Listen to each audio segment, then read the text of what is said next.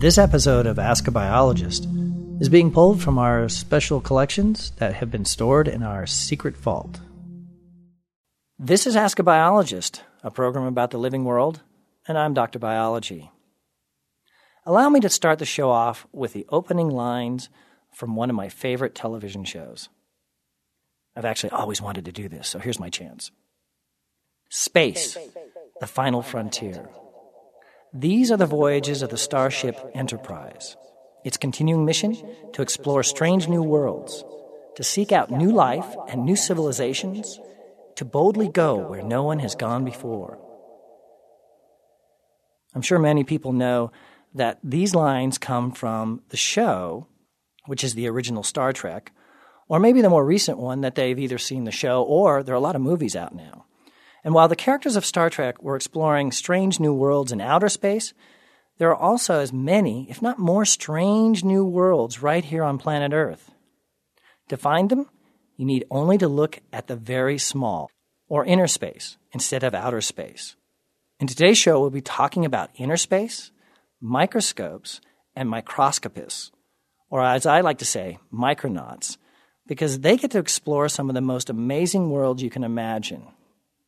With me are two micronauts, Doug Chandler, a professor in the ASU School of Life Sciences. Dr. Chandler is also the co-director of the School of Life Sciences Bioimaging Facility. You could think of it as the NASA for the School of Life Sciences. This is where the biologists at Arizona State University come to do their own exploring, finding their new life forms in worlds that, man, are just unbelievable sometimes. We also have a visiting scientist to ASU, Dr. Angela Goodacre from Olympus. In case you didn't know it, Olympus makes more than cameras. They also build some amazing microscopes that are used by scientists around the world. And if you give us a moment, we'll also give you some great websites that you can visit and explore. Even if you don't have your own microscope, you'll be able to go and look at some of these worlds that biologists and scientists around the world are finding and posting up on the website. Welcome to the show, Dr. Chandler. Thank you, Dr. Biology. And welcome, Dr. Goodacre. Thank you, Dr. Biology. I'm happy to be here. All right. Before we journey to the strange new world of inner space, let's talk just a bit about the microscope. How long have microscopes been in use?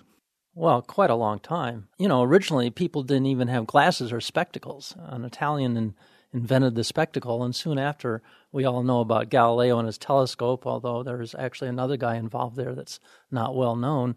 And within a year later, in the 1600s, came a microscope. It wasn't until 100 years after that Van Leeuwenhoek got going in the Netherlands. So the microscope's been around for about 300 years. And we know actually two characters in history that are really well known for the microscope. One is Robert Hooke, and the other one is Anthony Van Leeuwenhoek. Okay, one was Dutch, is that right, Doug? Yes. And the other one was British. Well, when we start with a microscope, Angela, what do we have to be a microscope? Well, you need glass lenses that will allow you to blow up the image that you're looking at so that you can see the fine detail. And a long time ago, you had to be able to draw what you saw through this glass. Nowadays, of course, we use cameras, and it's made life a lot easier for those of us who are artistically challenged. That's a really good point. There weren't any cameras when they started, and the first book that Robert Hooke produced was a wonderful series of illustrations based on what he saw through the microscope. One of them is from cork, and I love the neat thing about this because he could look at the little, what he called cells in the cork, which actually became the name that we use today to talk about cells, the smallest unit of life. And the other really curious thing that I found when I was looking up Robert Hooke is he illustrated a really exquisite flea. Turns out that flea was the one that was going through Europe at the time and was responsible for the bubonic plague. So in a way, it's good that he survived, considering he was actually illustrating fleas that could have been carrying the bubonic plague. But let's talk a little bit about this other character, Anthony van Leeuwenhoek, the Dutchman. His microscope was a little bit different, though, right, than the compound microscope that we might have been talking about with Angela here. Well, yes, he used a single lens, which was almost like a drop of glass. He was a perfect craftsman in making these. In fact, he considered it a trade secret because he knew that he made the best glass lenses around at that time, and no one else could equal seeing what he saw because of his lenses, and he kept it a secret to himself.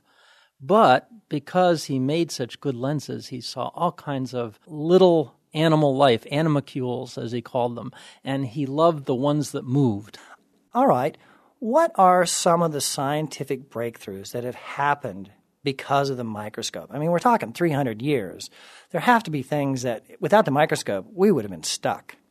Well, one of the biggest things is organelles within the cell. Hooke may have been describing whole little animals, and Van Leeuwenhoek little single cells. But soon the lenses became even better than Van Leeuwenhoek's, although it took another 150 years, that people were seeing things within cells like the nucleus, chromosomes, mitochondria, and other such so-called subcellular organelles. Right. Organelles, meaning literally tiny organs. I think that's great, but I know there's some more out there. Angela? Without the microscope, in vitro fertilization would not have been possible. And so parents who couldn't have a baby by normal means were able to have a baby conceived in the test tube and then grow up in the mom. We just recently had a big push on standing up against cancer, a really big telethon. It's something that we've been battling globally. The microscope has a really important role with the study and the possible cure and or treatment for cancer. Yes, it does. You can take cancer cells and try out new forms of chemotherapy. This is chemicals that will selectively kill cancer cells and leave normal cells unharmed. So when doctors are trying to develop new therapies for cancer, sometimes they will do this with cells that are grown in a dish, and then they will observe them in a microscope and treat those cells with these chemicals to see if these represent an effective cure for cancer. Well, not only are there drugs that are being able to be designed to treat cancer, but another problem with cancer, from what I understand, is finding out when someone has it. And not only finding out when someone has it, but finding out early on. And I believe you actually were talking about some really interesting possibilities using a microscope. Yes, there are ways to look inside the human body using modified microscopes. And probably some of your listeners will have parents or grandparents who go and get a colonoscopy. And that can show very early signs of cancer at a time when it's early enough to treat that so that your parent or grandparent will be cured. So that's a different type of microscope. It's used in the human body. But the other thing that microscopes can be used for is to look at cells that are taken from somebody who has a cancer, and the doctors can look at those cells in detail and discover what kind of cancer it is and what's the best treatment for that cancer. Right, and when you mentioned about the microscopes inside the body, it brought to mind the fact that a lot of us think about the microscopes we see in either high school when we were growing up or maybe when we went to college, and they have a certain picture in their mind. But these microscopes today have all sorts of shapes. And obviously, if you're going to go inside the human body, they've got to be really small, and they have to be very flexible. So that's pretty cool stuff. Doug, you actually do quite a bit of research with cells yourself. You're a cellular biologist. Yes, even moving cells like Van Leeuwenhoek. Yeah. Can you talk just a little bit about what you've been doing in the lab? We have some of the same interests as Van Leeuwenhoek had, and that is looking at how cells move. So now are you taking a microscope and maybe connecting a video camera? Oh, definitely. As someone who came from the art background, what was curious to me is I was a photographer. I am a photographer. And what happened was, for me, getting into microscopy was very easy because all I was doing is sticking another part of an instrument onto basically a camera. A microscope is pretty much like one of those zoom lenses on your camera. You press a button and you zoom in and you can see things that are far away. With the microscope, we're not so much looking at things that are far away, but we use that zooming in capacity to make the image larger so that we can see more detail in the image. Right. So where we first see just the surface of skin, we zoom in a little bit further. We see the cells that are making up the skin. We zoom in a little bit further, and we look inside the cells, and we see the organelles that are inside there. We could go into one of the organelles, for example. We could go into the nucleus, and we could see the DNA that's inside there. As we go further and further in, we get more details. Yeah, that's an excellent analogy. And really, the components of a camera work very similar to those of a microscope. You have glass lenses that magnify things and focus things. You have light gathering capabilities. You're trying to gather the light from a landscape, say, and focus it onto film. And that's going to be your image that's recorded on film or on your digital chip in your camera. Then you have a permanent image that's a representation of what you or the camera saw. Same thing happens in a microscope.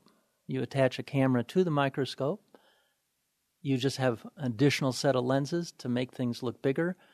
You focus them onto the solid-state chip or film, and you got an image that's preserved. I see these wonderful images, and I said we'd talk about some websites out there that people could go to explore. One of them, Angela, is the company you work for. It's called the Olympus Bioscapes. And I don't want people to miss the address. Don't worry about the HTTP stuff. It's just Olympus, ALYMPUS, BIOSCAPES.com. And there are some amazing pictures up there. Now, you said there are videos too? Yes, the Bioscapes competition is organized by Olympus, and other microscope companies like Nikon also have competitions. The one that's organized by Olympus, called Bioscapes, is looking for images that are taken using light microscopes, and they're looking for scientific interest, but also the artistry behind it, whether it is an interesting composition. And this is open to all kinds of scientists throughout the world. And you can submit either still images or you can submit movies, because nowadays with light microscopy, we like to be able to take pictures of living cells and even moving animals. Little animals and even big animals. Anything that you take with a microscope, you can submit for this competition. All right. And you mentioned Nikon. Nikon has what's called the Small World, and that's nikonsmallworld.com. And if you want to learn more about microscopes themselves, you'd want to go to a site called Molecular Expressions. And the best way to find that is type those two words in Google, and you'll find the site. They have tutorials, and they have movies, and they have pictures, and they have ways to use microscopes. It's a great place to go. And also, Ask a Biologist has always had a gallery. We have a mystery image gallery.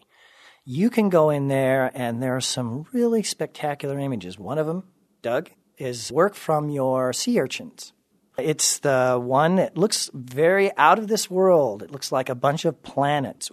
Another one is, well, I like to say that science is literally at our fingertip, and this one is sweat on a fingertip. And it's a scanning electron microscope picture of sweat on a fingertip. You got to go see it. And finally, we've added some really great galleries that allow you to now zoom in and zoom out as if you had your own private microscope. So even if you don't have one in school or you don't have one at home, stop in to Ask a Biologist. You can start first with bird feathers, and we're going to have one up on pollen grains. So go there, and I know we're going to have a lot more in the future. I'd also like to encourage you, if you find Ask a Biologist interesting and some of those pictures fascinating, you too can have your own microscope at home. There are microscopes available at virtually every store that caters to, so we say, playing with science. I remember as a little kid, I got one of these microscopes, probably from Sears or something like that. Well, I was actually daring enough to prick my finger and look at my own blood underneath it. Oh, really? And yeah, all these cells were moving around. It was really cool. I could relate to Van Leeuwenhoek. Okay, well, if you don't want to prick your finger, you can go out there and get some really scummy pond water. That's another wonderful thing to look at because you can find some things in a drop of water that you couldn't believe. Now, let's go a little bit further here with the world of microscopy because we began to talk about they don't all look the same. A microscope is not just like every other microscope. If you imagine walking into a hardware store and you look in the tool aisle, you might see, a dozen different kinds of hammers, and you might see at least that many kinds of saws. And even though they're all called hammers and they're all called saws, they each have different purposes. They work better for some situations than others. Let's talk about the different types of microscopes. Angela, could you talk just about the basic ones that we have? Many microscopes use light. There's light that is just white light, and then you look at a pink or purplish colored dye on a piece of tissue.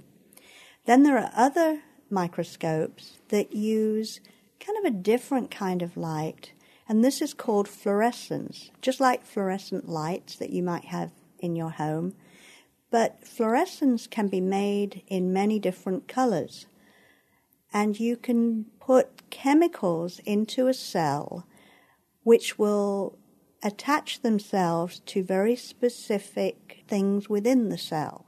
These are the little organelles. These are little organelles or even specific molecules.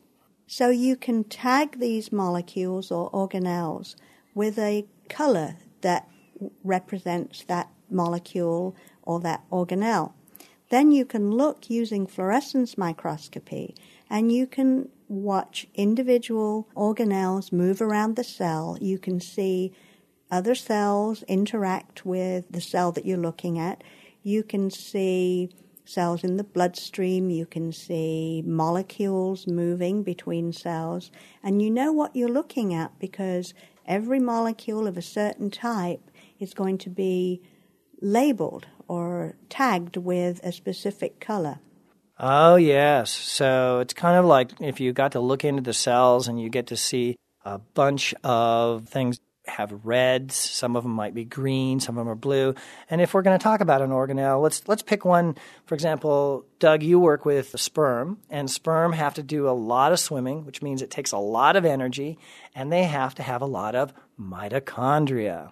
So we might have a particular kind of label, these kinds of chemicals, that attach themselves to the mitochondria, so we could see how much mitochondria is in that particular sperm cell, right? That's right. Sperm cells have a whole group of mitochondria just below their what's called a flagellum, which is really just the tail that whips back and forth and makes this sperm swim.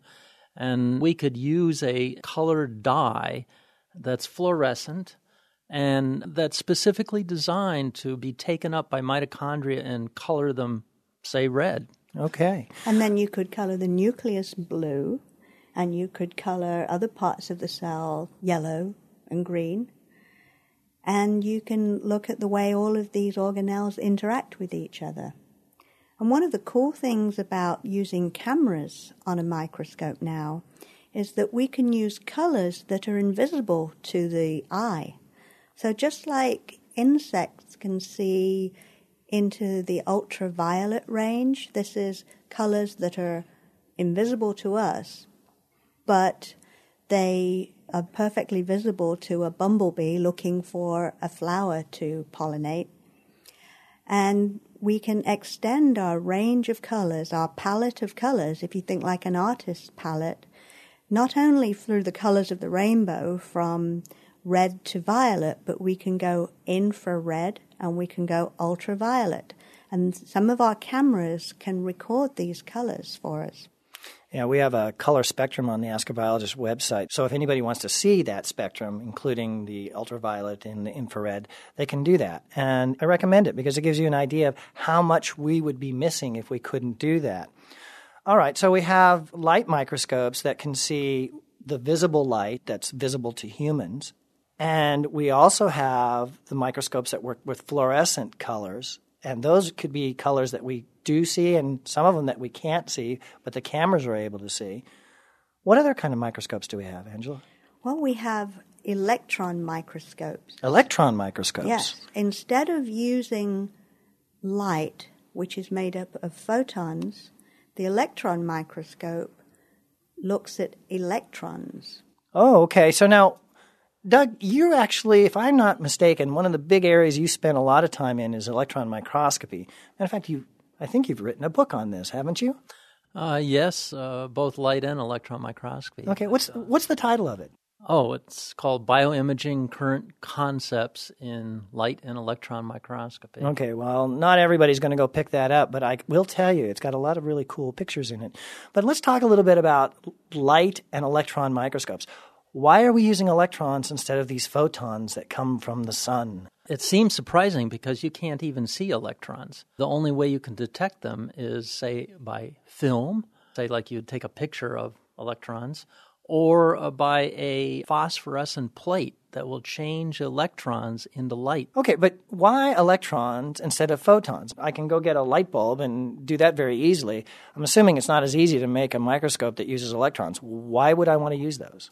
Well, electrons, they seem like a particle to some scientists, but they seem like waves to others. And in the microscope, we're always using waves. So the electron, it turns out, the way it goes through our specimens and then interacts to form an image of the specimen is acting, in a sense, similar to a photon. There's one big difference, though. The wavelength of the electron is much smaller than that of the photon. And that means that it can see little details of the specimen that a photon could never see. Right, so let me get this straight. You have photons that have these big waves, and you have electrons that form these really tight waves. And because of the wavelength, they're able to see much more detail in really, really small things. And I bet someone's going to start mentioning a word that we use a lot, but not necessarily the way we want to use it in the show, and that's resolution.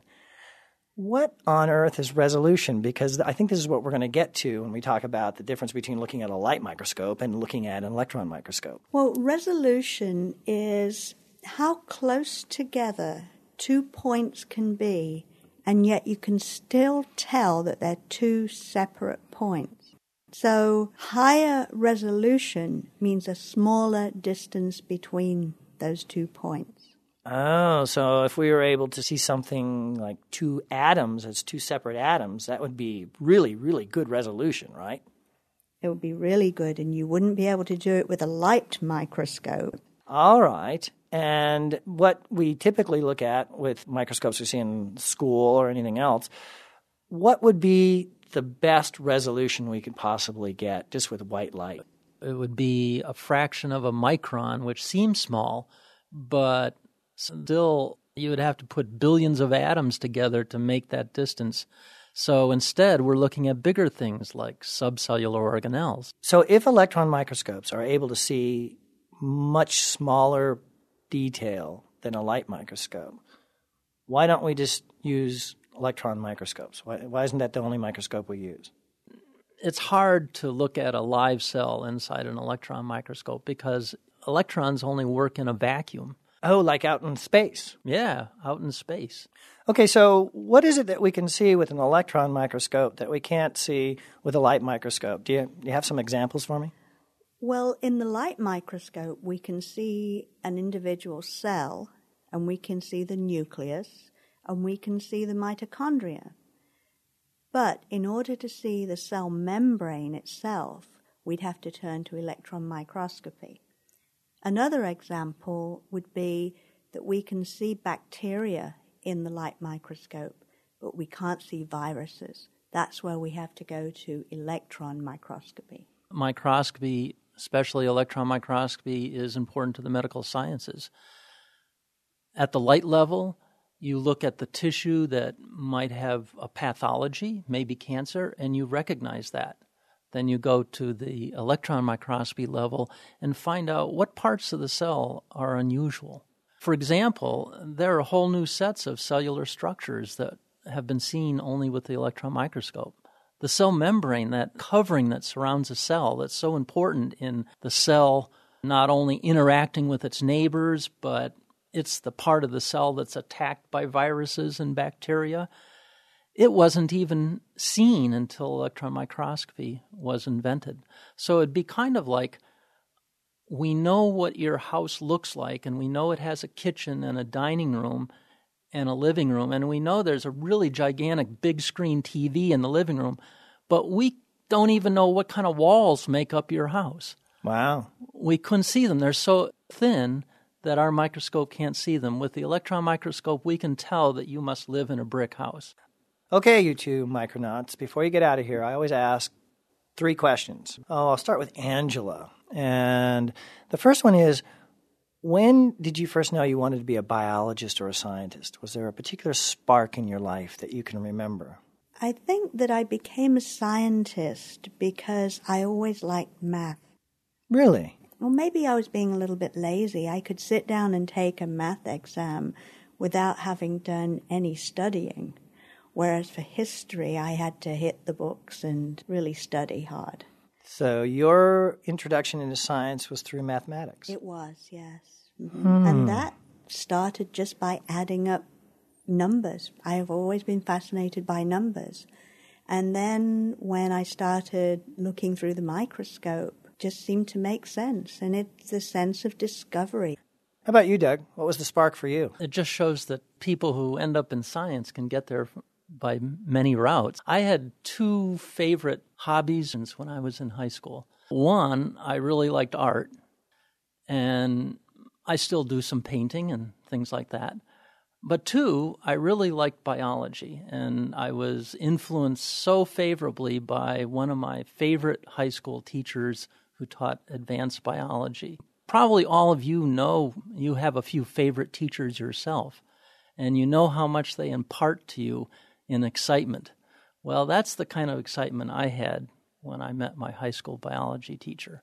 So it seemed inevitable that somewhere in the distant future that I would bring art and biology together and become a microscopist. I can see you're both hooked on this, and you're passionate about it, but my next question is, what are you going to do when I take it all away from you? You can't be a biologist or a scientist. Certainly you can't use a microscope. What are you going to do? What are you going to be, Angela? I'm going to be an explorer.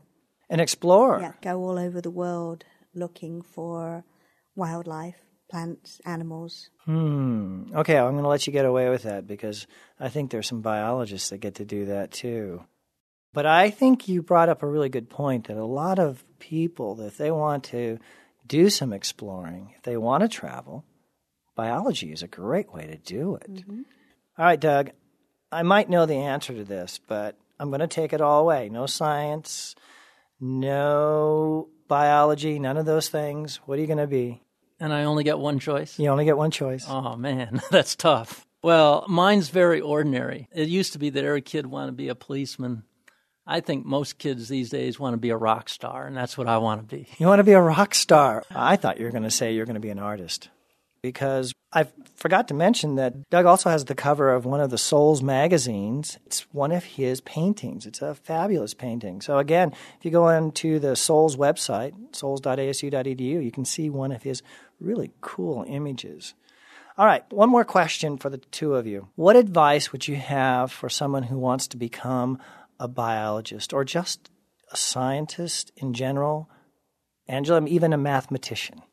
To get very familiar with computers, because every time we take an image through the microscope these days, it's going to be stored on a computer. And so you really need to have a good understanding of where your images are stored on a computer, how to get them, how to label them so you know exactly what you did to get that particular image.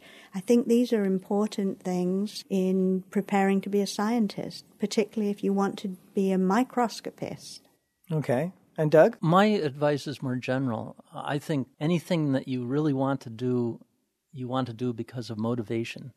And where do you get that motivation? I think you look to other people that are doing the things that you find interesting and that you would like to do. So if you think science is kind of neat, yeah, look around the web, but then go to that science teacher that you think is maybe doing some really weird stuff or cool stuff, as the case may be. Or if you like art, find somebody who can tutor you in art, who really loves art. Whatever you like to do, go to a person that can make it exciting for you. Right. Give you the motivation to really work on it. Well, Professor Chandler, thank you for visiting with us. Thank you. And Dr. Goodacre, thank you for joining us on Ask a Biologist. Thank you.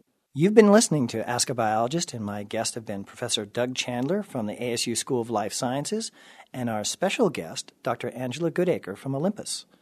The Ask a Biologist podcast is produced on the campus of Arizona State University and is recorded in the Grassroots studio housed in the School of Life Sciences, which is an academic unit of the College of Liberal Arts and Sciences. And remember, even though our program is not broadcast live, you can send us your questions about biology using our companion website. The address is askabiologist.asu.edu, or you can just Google the words, Ask a Biologist. I'm Dr. Biology.